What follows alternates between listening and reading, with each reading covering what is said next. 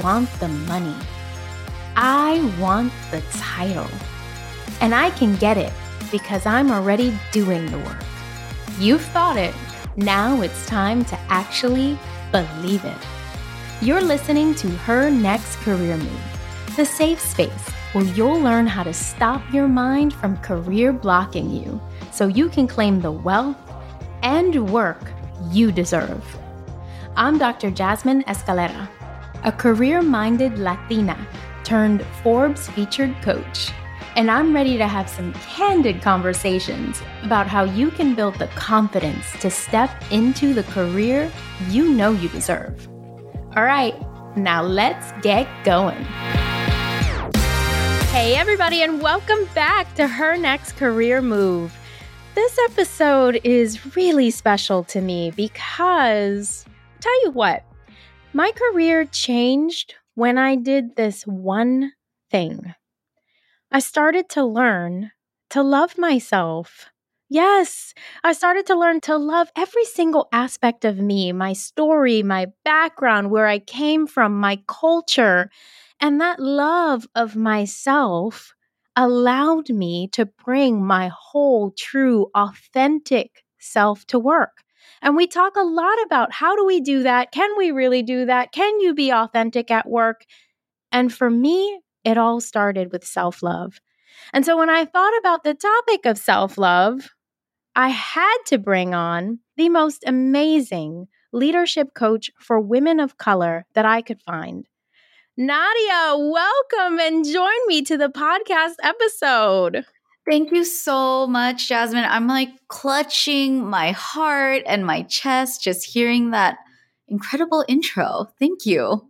Absolutely. I remember starting as a career coach, and you were one of the first coaches that I followed, you and Cynthia Pong. And the reason why I followed you both was because not only are you badass women of color, but you're so authentic with your content. You really put yourself out there and you talk about very vulnerable pieces of you. Thank you. Yeah. And I actually met Cynthia Pong on LinkedIn too, online. And she was one of the first other coaches that I saw claiming and saying, I'm working with a woman of color. And I had to connect with her too. So very similar, felt aligned and resonant. And when I started seeing your content growing and the consistency you put in and the impact that you make in everything you write, I'm so glad we're connected.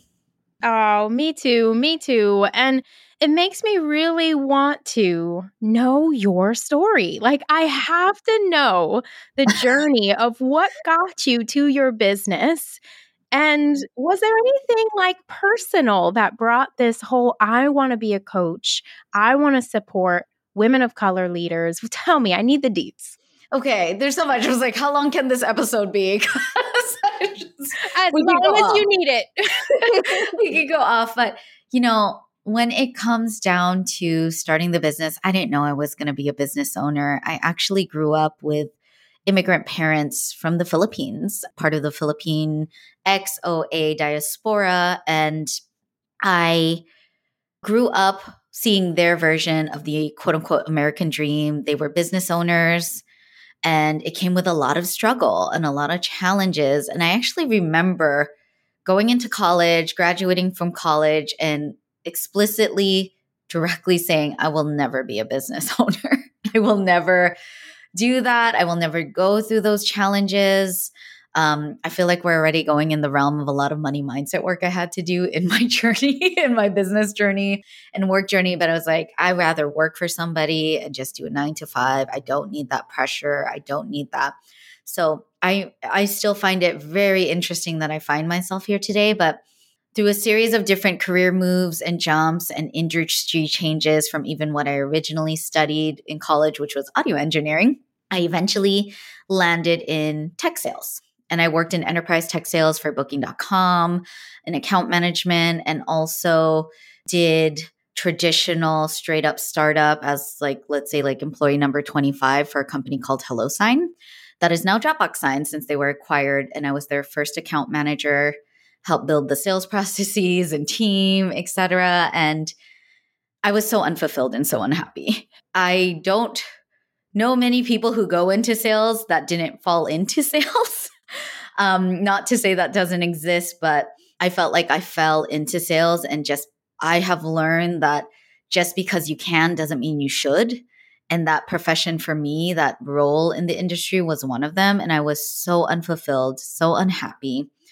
And what really got me to realize that this wasn't for me and to admit it and to take action and leave tech eventually was therapy. So I started therapy in my 20s. I was the first person in my family to do it. And I did it candidly because I was going through an immigration process with my husband, that we got married at the time. And it was really tough. And I needed help. I couldn't handle it. I needed support to process it. And I wanted to only talk about that. But, when you enter things like therapy, suddenly you're like, okay, I'm going to talk about my mom. I'm going to talk about my family. I'm going to talk about my dynamics and friendships. I'm going to talk about work. And all that I kept coming to was, I'm burnt out. I'm overwhelmed. I am so upset at the state of work culture, no matter where I went. If I did freelance work in audio, if I worked at restaurants, which I did, I worked my butt off when I was doing freelance audio work and in college. If I'm in an enterprise company, a global company of over 12,000 people, if I'm employee number 25 in a startup, it's the same shit, different place. And diversity, equity, and inclusion didn't exist back then. And now I have the words to explain why I needed to go. And it's because these systems of oppression and inequities existed, and I knew I was rubbing up against them. Like, I hated playing the bureaucracy, the politics, but I was damn good at it, right? I knew how to advocate for myself. I knew how to close my wage gap when I found out that my white male counterpart, for instance, was getting paid more than me, 20K, 20% plus more than me. And I worked to close that gap, right? Made a lot of mistakes along the way. But the fact that what I knew was this kind of race, this capitalism, this doesn't include human-centered leadership, doesn't take into account my experience as a marginalized person, as a daughter of immigrants, as a brown person, as a woman, and I don't belong here in this system, was kind of what got me to really say, I'm unhappy. I don't love what I'm doing. And I don't love this version of me, even if I'm making a shit ton of money, right? So therapy helped me leave and admit I saved a lot of money. I took my own self-funded career sabbatical, took a year off with my husband. We settled his immigration process. And in that process, I learned about really what coaching was. I hired my first coach. I was blown away at what they were able to pull from me, or allow me to pull from myself in just 10 minutes alone in our first call. And it felt like I was finally healing a part of myself that needed to act and integrate all the healing into action. And I decided to learn coaching, decided to get certification during my sabbatical. Whether or not I quote unquote became a coach or started a business, it was just something that I knew was right for me. And I just saw myself for the first time ever in that training. I really unlearned a lot of things that I didn't know were closed up inside, that I didn't know were hidden away, were dead inside even, some of them. And it opened up myself to me and my intuition and confidence. And I'll never forget that journey. And basically, I kept hiring coaches, like business coaches, other coaches, and kept thinking, anytime I spoke to one, they're like, well, what do you want in a business? How come you're not going back to tech? How come you're not going back to your 9 to 5? And I would just break down and cry. And that was just my body telling me, you ain't ready to go back yet. So don't go back yet. And so I started coaching. That's where we're here today. I'll stop there. I can keep going on, but really it was the only option that felt right at the time, after creating a lot of space for myself to really see, who am I? What do I really want in this life? I love your story because it's so similar in a lot of ways to my story, where I felt so misaligned. I felt like I was doing work that I actually did enjoy, but there was something missing in terms of support, culture, opportunity for growth.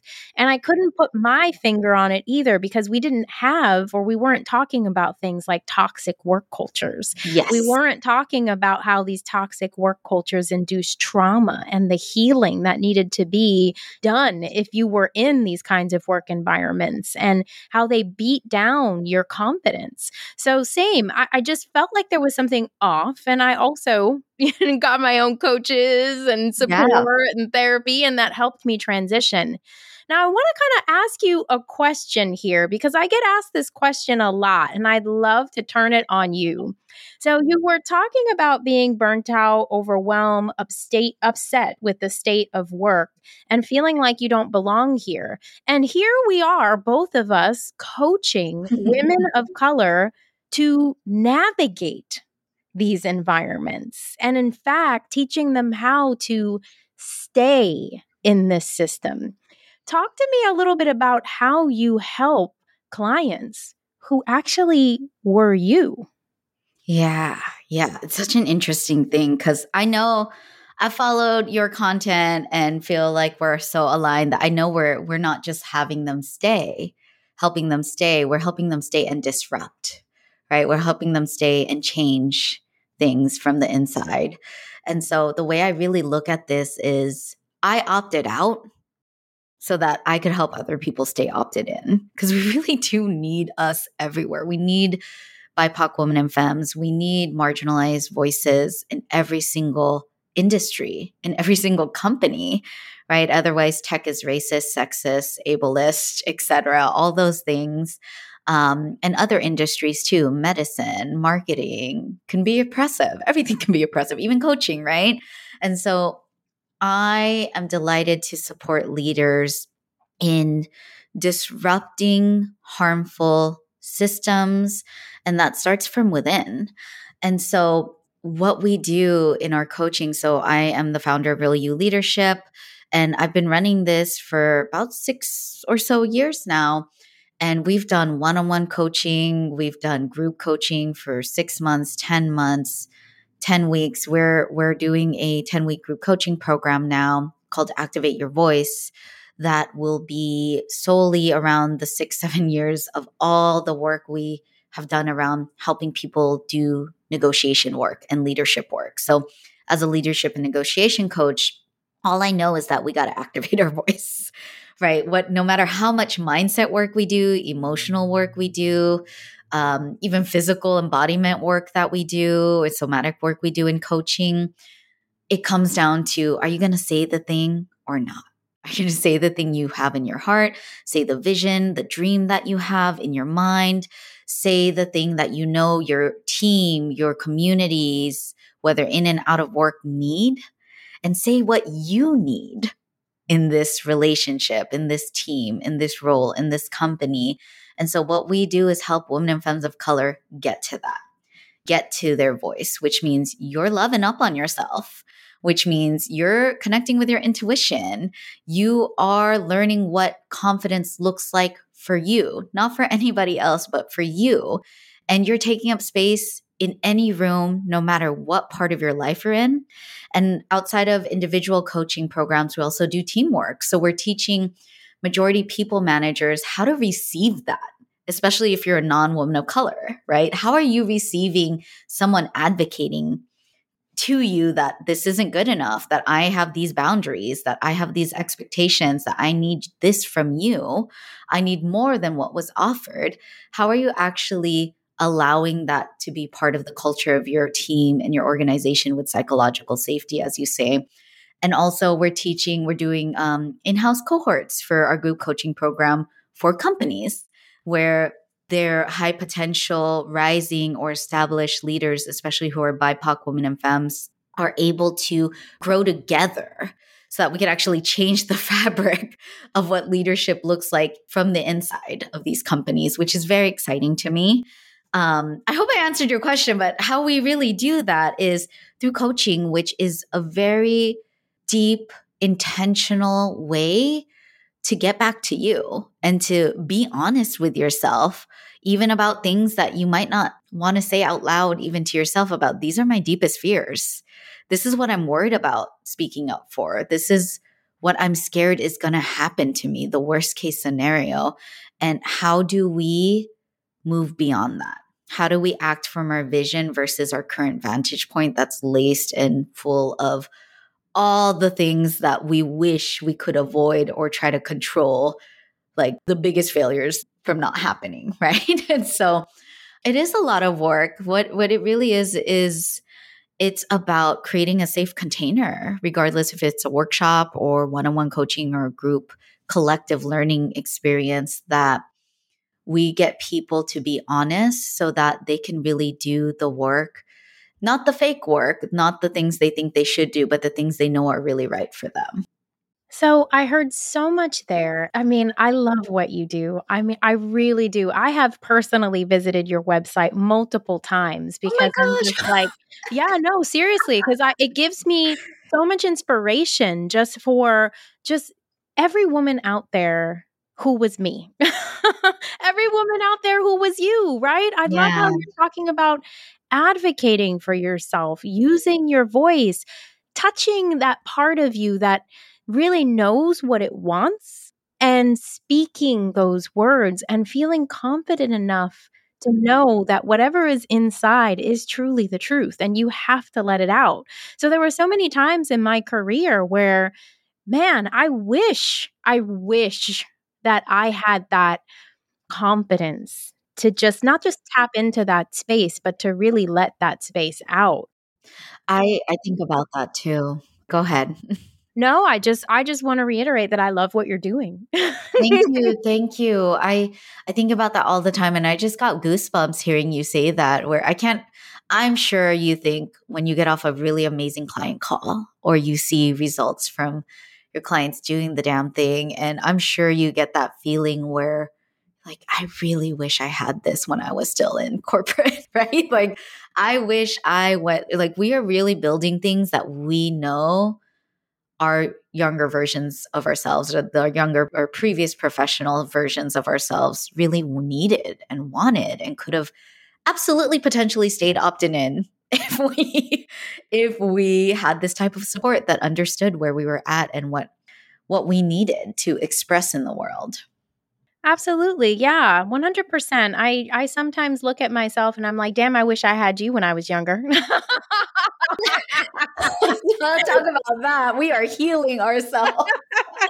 For sure. And that's part of it, right? This is why I started the business where I'm like, if I could keep doing this work that allows me to heal part of me, hell yeah, man. I'm down to do this forever if I can. Absolutely. And I very often have thanked my clients at the end of sessions because I'm saying things to them that I know I even need to hear now. Like, I need to hear this right now. So, I'd love to jump into our topic, which is self love. And, it's kind of interesting because I don't know that people connect self love and career. So, I'd really love to ask you, why self love? Like, what inspired you to focus on self love and its connection to career and career growth? Yeah. I mean, something that comes out a lot in my coaching sessions with clients is why are you even doing this? What is the point? Yes, we want more money. We want more recognition. We want our next level roles, paychecks, etc. That promotion. Um, some of us even want to be seen, like some of my clients even want to be seen on billboards. They have these big dreams that say, I want to be on billboards. I want to make a big ass impact in this world. I want to have it all and I deserve that. And what do you really need to power that? It's a love of self, right? When I tell people about self advocacy work, which is what taking the lead, growing your career, negotiating, etc., is, that is just a form and one of the biggest expressions in your professional life of self love you can do, right? I say being a leader is self love because you're daring to be seen. And if you're daring to be seen, you better love what you're seeing in there, right? And that's where I think a lot of us feel that friction and that discomfort and that fear that pops up that says, how dare you be seen? How dare your voice be heard? Who do you think you are? Take a step back, sit down, prove yourself first. You're not there yet.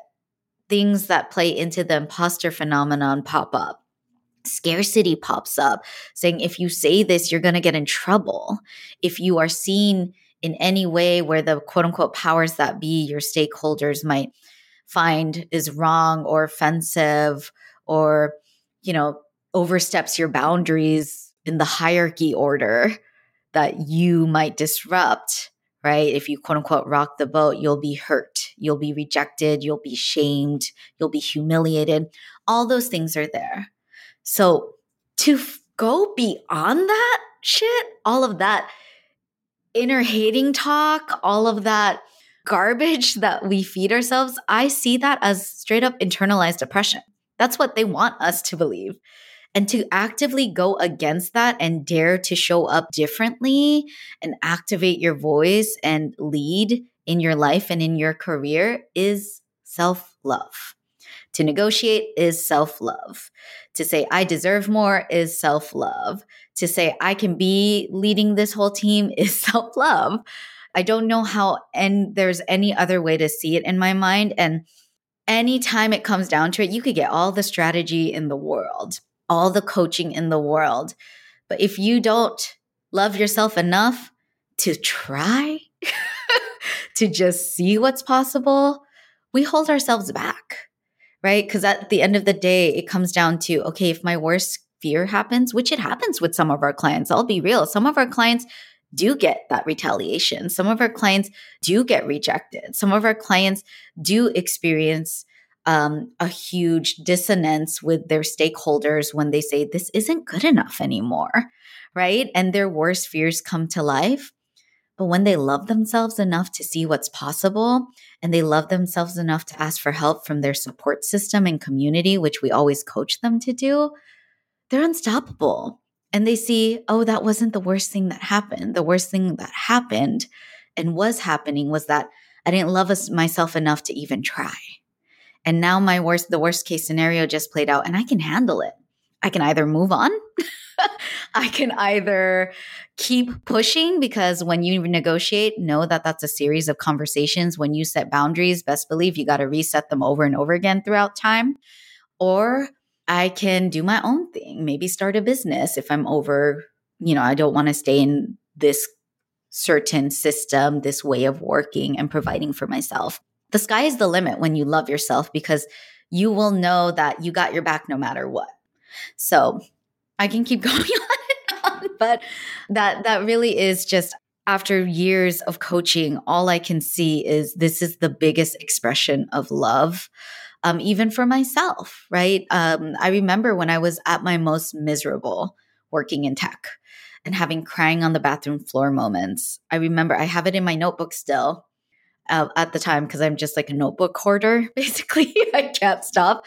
But from it's either 2016 or 2017, I wrote, if I could love every day for a living, that would be it. When I was brainstorming, how can I pivot out of tech sales? What could I do? That was the only thing that came up. And I do believe I found that. And I get to love myself every time I show up. I get to love my team, and I get to love my clients every time and witness them start to love themselves every single time without fail, no matter what the program is, if it's around negotiation, leadership, etc. Know that when you work with me and my team or any coach like our expansive community is full of, you will love yourself more. Period. That's it. That's part of the deal. You don't get to just learn how to advocate and negotiate and, build a resume or something. You get to love yourself. That's a non-negotiable for me. Wow, there's so much that you said there, and so much that I want everyone to listen to a multitude of times, because I never put the words so beautifully as you have, that negotiation is loving yourself. Leadership is loving yourself. Like, that was so incredibly powerful. And I think you're right. We don't love ourselves enough to try because we are scared of what is going to happen, of the potential backlash that will happen when we start to set boundaries, of the potential backlash that might happen when we start to advocate for ourselves. And I have to tell you, in the God honest truth, and I don't talk about this very often because I think it's something that I'm still even myself healing. When I started to love myself enough to speak up, to advocate for myself, to push back, I actually got an immense amount of retaliation. So much so that I was a director level individual who got all of her projects taken away and got downgraded to basically scheduling white men's travel arrangements as a director. And it was all because I started putting up the boundaries and I started loving myself enough to say no. And I had to leave that organization. But when I did, I was so proud of myself because I had stayed there for years, years. And it took me loving myself enough to do everything that you said to finally walk out the door. So you're absolutely right. It all starts with self love. Yeah. I am sending so much love to that version of you that got you here today.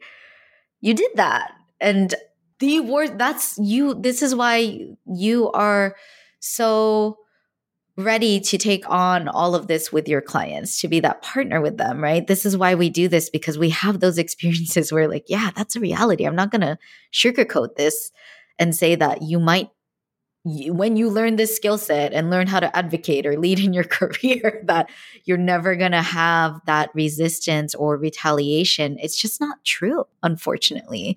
There are a lot of bad people out there who don't know how to regulate their own nervous system and their activations like we have learned how to do.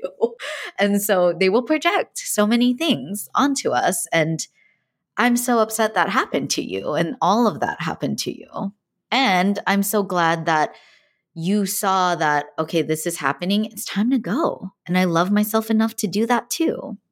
Yes. And I believe, and thank you so much. I'm accepting all of those beautiful words. And I think when you start to love yourself and you start to set those boundaries, the funny thing about it is then you don't tolerate anything less. So I think that's the trigger for you to then say, okay, now as this loved version of me and as this person who knows more of what she wants and knows what her boundaries are, what's the environment that is going to allow me to bring this version of me into this space? And you start to look at the job search, your career, environments in a completely different way. Yes. And you start to interview completely differently. You ask different questions that are actually meaningful to you, not just things that will get you the job, I actually have a choice here. You see more choices than you ever thought you had. Absolutely. So tell me, do you have a client story that kind of goes into all of this? Because I would love it in like a practical way of how do you help your clients develop this sense of self-love? So, our 3-part framework in Real You Leadership is radical vision. So, being a radical visionary, daring to dream, daring to say that I have a vision for myself in my life and I'd like to share it with others so that I can build the community that I need to actually make that happen. Because the current support system you have today might not be who gets you there.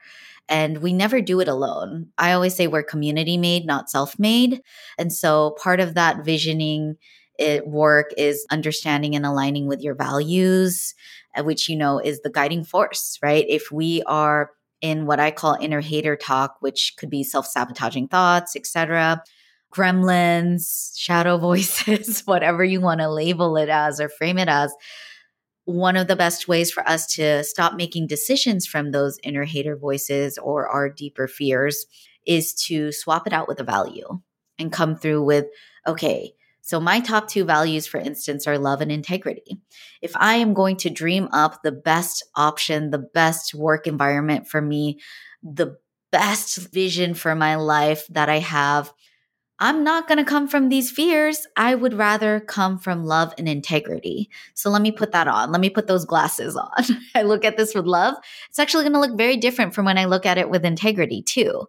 So I might only solely choose to embody love as I move forward, or I might do just integrity or do a mix of both.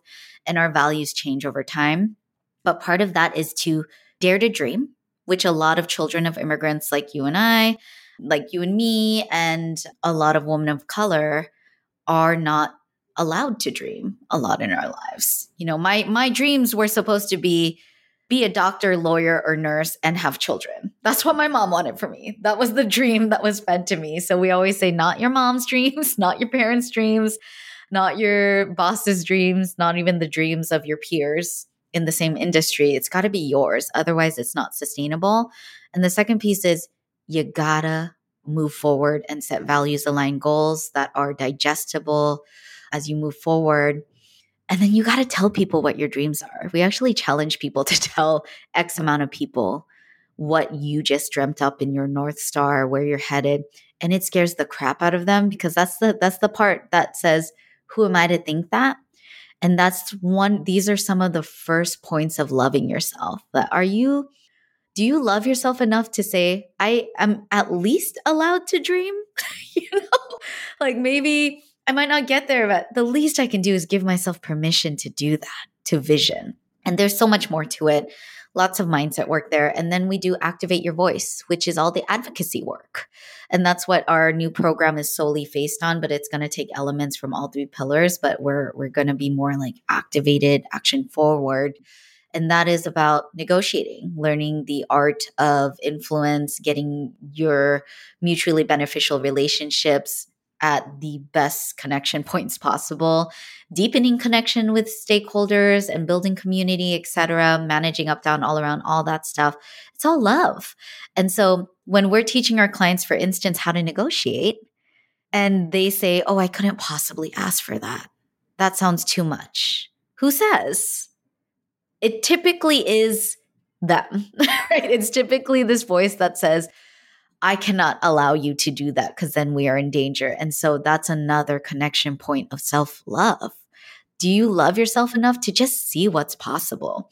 Because we also do market research and we lean on data, and the data says you're being underpaid. So love yourself enough to see what's possible and at least present the data, right? There's no one way to do it, but all these points to share yourself, to activate your voice, all is love. Because at the end of the day, you know, maybe they do it and they're actually down to do it. We have clients who are like, yep, I'm ready. I'm going to do it. But then they spiral afterwards because they get emotional exhaustion. And so there's another point of love where we tell them, when you do this advocacy work, this career growth, leadership growth work, you got to love yourself so much more. You got to up your self-care plan. You have to multiply it by 10, sometimes 100. When I do things that scare me, like certain leadership workshops, especially, I'll be honest, with majority power leaders who are typically white men, white women, and non-BIPOC folks, I get so in my trauma and old work trauma, and I get so activated. I know I have to do my self-care plan and self-love plan leading up to it. I have things that I do during the workshop, and then I go straight into my self-love plan afterwards, because I know I will spiral and make up stories about myself that I know aren't true, that, oh, this sucked, you suck, you shouldn't have done this, you could have done this better, they hate you, they hate your content. Those voices are real for me too. So we have to plan for that as we activate our voice in ways we've never done before. And the last part is expansive value. That's the last part of our framework, where it really is about providing a value that an impact that expands beyond you. So how are you lifting up others as you go? Because people who love themselves, you know, this is where it's just, I want you to have loved yourself so much that yes, now you have space and overflow to love others versus only pouring into others and loving them without knowing what it is to do that to yourself. So that's the final piece. There's a lot of different practices in there, but regardless of which piece a client can focus on, because not everybody needs to negotiate when they work with us. Not everybody needs a new job. Some people just really want to get confident, etc. Regardless of which piece you focus on, we make sure that we ask them in our coaching work, so what's important about this to you? And it typically leads to a version of, it's about loving myself. I love that. And there's so many things that you touch upon in your framework. And what kept coming to me was the mindset and the beliefs, and how the mindset and the beliefs really connect to and attach to self-love, and then how you are or are not doing things that you should be doing. And even when you talked about the money piece of, oh my goodness, that's too much to ask for. Well, who told you it was too much to ask for? Well, it's something that you've built up in your head. So I'm curious to know, when you went on your self-love journey, or when your clients go on their self-love journey, like, how much of this really is not even yours? How much, Yeah, we like, could how go. much of these thoughts and beliefs that are impacting your self-love don't even freaking belong to you? I just want to give it back to where the fuck it came from. Like, I'll be honest. For real. Yeah, I appreciate you saying that because it hit something hard in me too. My arms just got goosebumps thinking that, like, oh, I can write a book of how much these aren't mine. um, I'll speak on my own self-love journey, and this is what happens with a lot of clients most of the times, especially when you are a part of, a diaspora, children of immigrants. Most of it is not mine. It's my mom's. And some of it isn't even my mom's. It's my grandma's. And who knows where she got it from. Right. So there's so much we inherit that is good intergenerationally from our communities and our parents. And we got to admit, there are some things that we don't need to keep, that are not ours. Part of my self-love journey, candidly, was realizing that my mother doesn't know self-love, and that makes me emotional just thinking about it. Like, I'm sure she loves herself, but she doesn't know what it means to practice self-love the way that we do, right? To say, I love myself enough to do this. I love myself enough to do that. Like, my mom is literally still telling me, she follows my Facebook page that is linked to my Instagram account. That I do not maintain that Facebook business page at all. It's just like a straight up linked from Instagram. And she will call me sometimes and say, why are you cussing on your content? And are you teaching your clients to do that? Are you teaching your clients to say those things? You're going to get them in trouble. Like, she literally still says that after all these years. It doesn't matter how long I've been in business. It doesn't matter how many features on media, traditional media outlets she's seen. It doesn't matter how much I tell her my clients are doing so well and this, that. She still gets that fear, and it activates in her. She jumps on it. She projects it onto me, and I go, oh, that's where that voice came from that told me not to rock the boat. Right. Or she will tell me, like, she will be super scarce for me just by reading one of the news and say, oh my gosh, the tech industry isn't doing well. Like, you're not going to be okay. And it's just like, why are you saying that? I know that voice is still very active externally. That external voice is still very active for me. And then, some of it is really, truly internalized oppression of our communities and our ancestors and our people. I really believe that a lot of us came from communities and cultures and people that were enslaved, that were made chattel labor, that were made cheap labor, right? And colonialism, imperialism, all of that, that's not that far away from our generation, from our lives. And the messaging that I'm sure many of them got was, you weren't allowed to rest. You weren't allowed to care for yourself. You weren't allowed to love yourself. You had to work and produce. You had to be perfect, or else you will get in trouble if you weren't. And so I know that is part of it too. And then I know some of this is just straight up from me and my own work trauma that I've gotten and navigated through. That when I started, say, a couple years ago, doing people manager workshops and trainings, for instance, I'll bring it up again, for majority power leaders and managers in organizations that we did do workshops for their BIPOC women and femmes. And then they said, how about you train the other side? Oh my gosh, Jasmine, I can't even tell you what I felt like. I felt like I was my survival mode from 5 years, 6 years ago when I was still in tech activated again. And I had sleepless nights. I was like, am I going to be in danger entering these rooms with majority power leaders? Are they going to think that I ain't shit, that this, that? I couldn't believe what my body was experiencing because I had coached women of color solely for years. And I recognized, oh my God, this is my growth edge. I have to love myself even more and this past version of me, because I don't even think I'm in danger right now, but a past version of me that still lives in me does. And she is crying right now. And I have to love up on her. I have to say, I see you. I'm going to take care of you. And we're different now. We're not the same people we were before. And that was just huge for me to realize, like, ooh, that isn't even mine anymore. It is, but it isn't, right? Like I thought I moved on, but I never actually faced it. So this is the time to face it. And I'm still healing that part, as you said about other things. Like we're still healing that part, that it doesn't end. But I know that some of these voices are mine and many of them are not mine. And when you can see that, I'm glad you put that distinction in your question, because when you can see that, then it is easier to start practices to shift away from that. Absolutely. It helped me a lot when I was going through my journey to really recognize, oh, wait a second, this doesn't actually belong to me, but it is impacting me. And how can I let it go and be grateful, right? Because there are these interesting versions of us or versions of beliefs that we have and that we carry that got us to where we are. I mean, my parents' version of work and hustle got me through my PhD at Yale. It got me through, working my butt off to do all of the work that I do on myself. It got me through some of the hard times in my business and just growing that.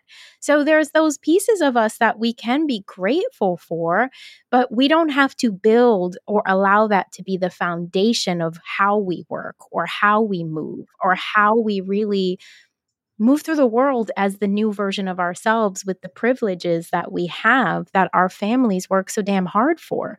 So I love this. I love everything you were talking about. And the reason why I wanted you to come onto the podcast also was because you have that duality of working with the clients, but also working with corporate. And I know you talked about this being a bit triggering in terms of like, oh, an older version of me still feels unsafe.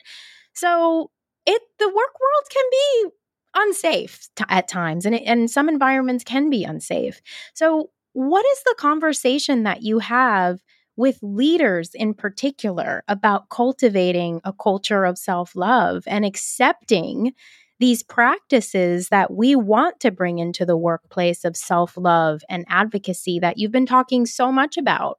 What do you do with them to get them to understand that this should be a part of the work culture and should be accepted?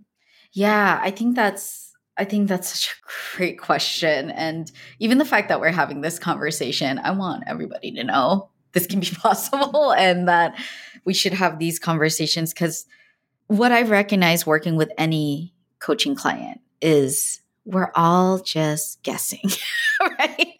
We're all just doing the best we can with what we got and judging ourselves along the way and hoping nobody finds out.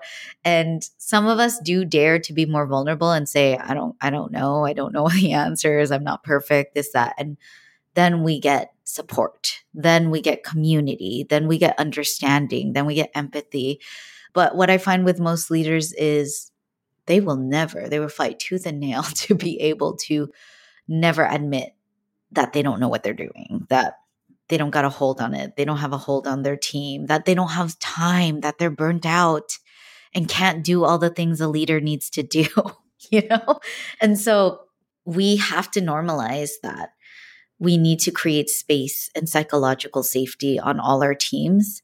Because I'll be honest, like one of my biggest learnings doing a all people manager training, we did a series of 3 workshops for, I believe, a total of about 40, 50 leaders. I thought I was going to go all in, guns ablaze, and be like, this is why you need to create. We did it around creating psychological safety for your teams and designing psychological safety for your teams. I thought I was going to go all in. I'm representing the BIPOC women and femmes that I coach and thinking of them and what I know they want every leader to know about why we don't feel psychologically safe in these spaces. Come to find that these leaders during the Q&A, they were like, I don't feel psychologically safe doing what I need to do to advocate for even my skip levels, right? To be able to set boundaries for my team that they need in order to feel psychologically safe. Do you know what I mean? Like there's just like this that opened up so much for me to really recognize like, damn, we're really all just, we are, this is where that quote, your liberation is tied with mine, my liberation is tied with yours. I am not free unless you are free. You are not free unless I am free. And we all really need to recognize that everybody deserves safety. Everybody deserves wellness. Everybody deserves to have a full life that is not tied to the productivity of their career and their work. And we can all still go all in on our work when we are clocked in. The world does not need to stop if we love ourselves more and we need more rest and we need to go a different pace and we need to have less meetings, etc.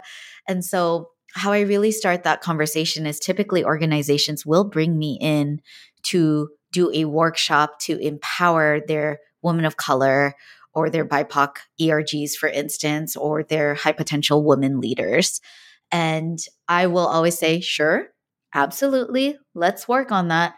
But what I started to say was, and how are you preparing your people managers to receive that? Because I cannot, in good conscience, help you empower. These aren't my ongoing coaching clients sometimes, right? We're going to have maybe one workshop, maybe quarterly workshops, etc. But if they start practicing what I'm going to encourage them to practice from a place of love and excitement and confidence, and your people managers, their stakeholders aren't ready to receive that and they might shut them down, then we're going to have a problem. And this is a waste of everybody's resources. And so we want to make sure that you are preparing your people leaders to understand the work that these coaching clients do, these women of color do, to really dare to take up space. And it will always start with psychological safety. That is non-negotiable baseline. We have to have that. And in order to have every leader stay in, when I say self-love for them, I really talk about community care inside even a corporate world. Like, how are you practicing community care for everybody and your wellness? And that also includes you, dear leader, right? You get to be part of that community care. How are you taking care of yourself? How are you recognizing and building your self-awareness around your activations too? Because we really need to understand that in order to know when we build these work relationships, we don't fall into this idea that we have to be perfect either. I love this conversation, and it really got me thinking almost kind of the work that you're doing. Don't assume that your leaders or managers aren't also needing of the same work. Yeah. And it sort of brought me to this place of compassion almost that, at baseline, as humans, we just have to be more compassionate to one another.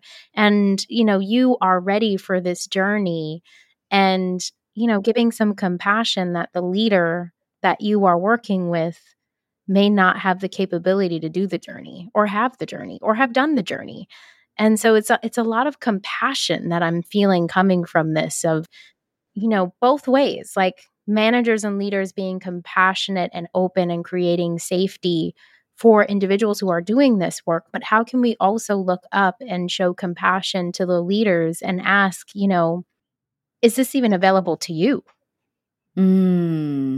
Yeah, that's such a good point. And that experience, that example I shared with you, where that leader told me, I don't even feel psychologically safe. I am really trying to advocate for my team here. And I'm getting told tough luck. What do I do in those instances?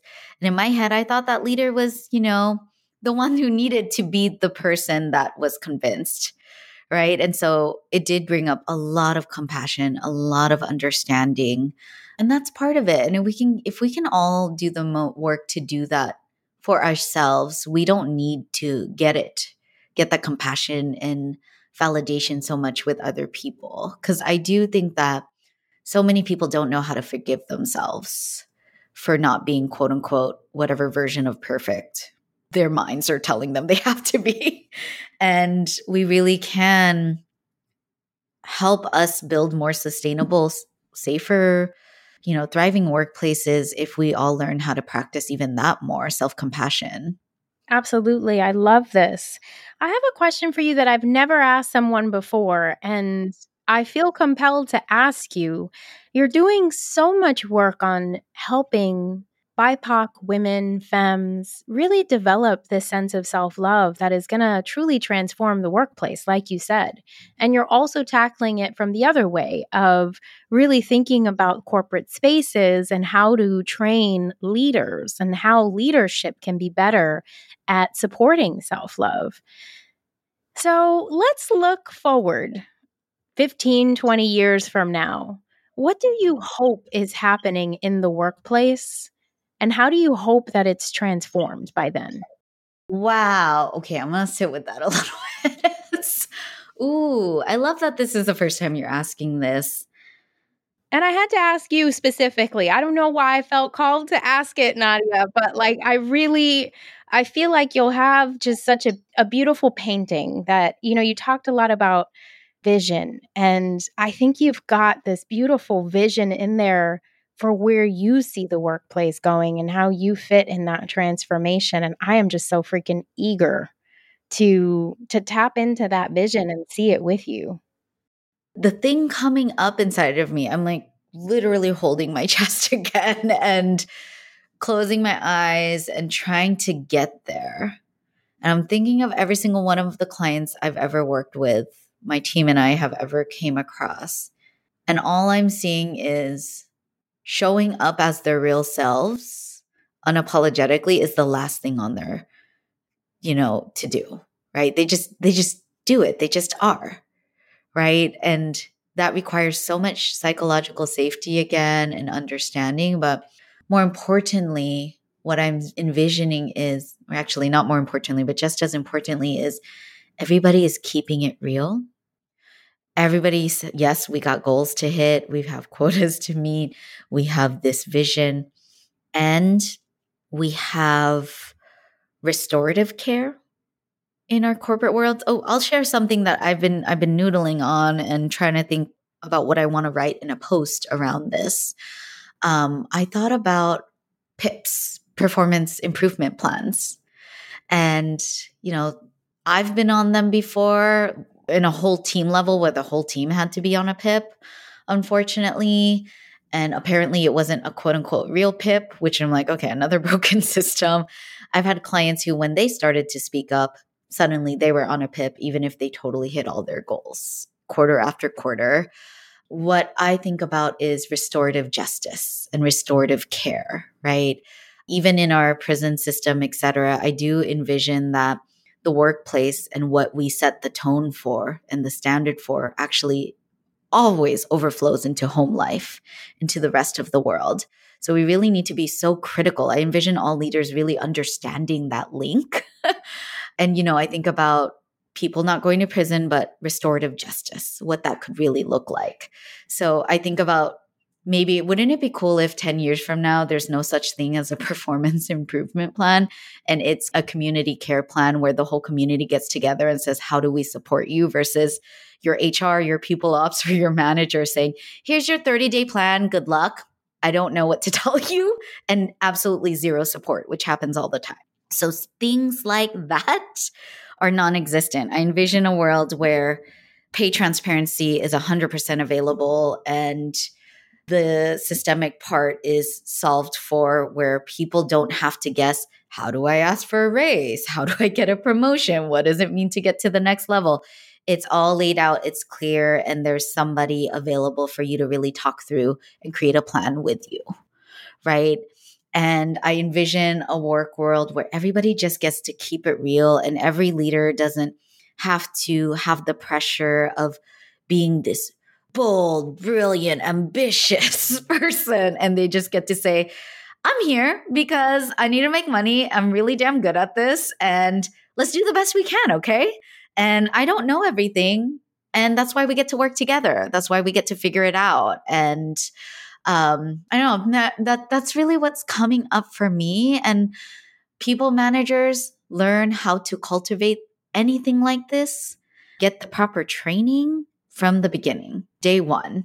You need to learn how to make psychological safety. You need to learn about DEI. You need to learn about intersectionality and how different dynamics will show up with you being in a position of power as a people manager, for instance, and to understand the mindset and the cultural piece of work. And you need to learn what it means to actually have critical conversations and uncomfortable conversations where a team member says this isn't good enough, and make sure you don't perpetuate more harm. That is what I would love. So I think that we could focus more on so many other impactful things and actually get to a different type of productivity that I don't think a lot of people get to experience in the current workplace. I will say, like, I have 2 team members, and I really believe that if I can do this with 2 employees, I can do this with more, right? And what we do is we really talk through everything. We celebrate each other. We say, hey, I don't really want to do this. we just keep it real that, hey, we don't know this part. So how can I support you as you find out, right? We say these things all the time, and it's worked so far. And I would love to see that on a larger scale in every organization. I love that. It's making me think of compassion again, and just being compassionate to one another and creating a space where yourself can come, but you also then trickle down to allow other people to come in and just be themselves. It just sounds like a beautiful work world that I know you are working so diligently to create.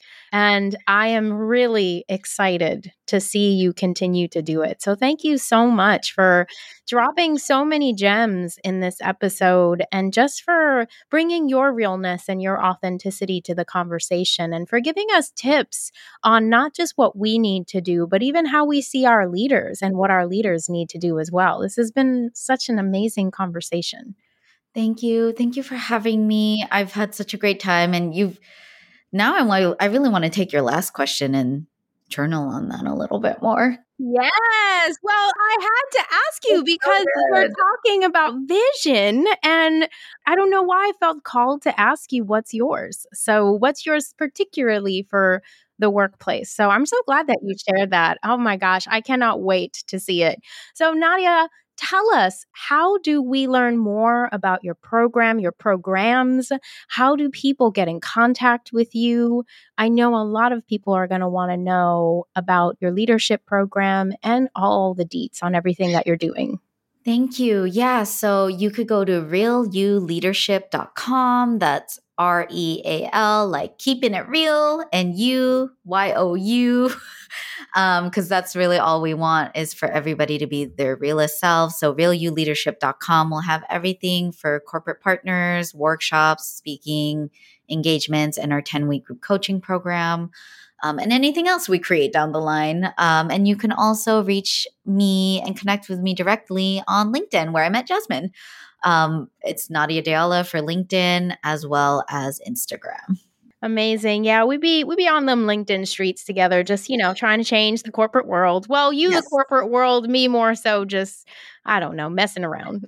No, stop. I'm not going to let you end with that. Yes, we are both changing the face of leadership and corporate world, and your work is so impactful. I refuse to let you say that. Oh, thank you. You're amazing, girl. I appreciate you. And all of the links to connect with Nadia, to learn about her amazing program, are all in the show notes. So everyone, please go check it out. This is the kind of work that is really going to transform you and the workplace. So thank you so much, Nadia. Appreciate you. Thank you. All right, y'all. Until next time. That's all for today's show. Now that you know what you know, it's your move. So girl, get out there and make it. And if you have suggestions for topics you'd like me to talk about in the next episode, perhaps something that might help you get unstuck, then let me know by sending a DM on our Instagram page at Her Next Career Move. Don't forget to leave us a rating and subscribe to the show to support our movement to flood the work world with dope women of color ready to take it over.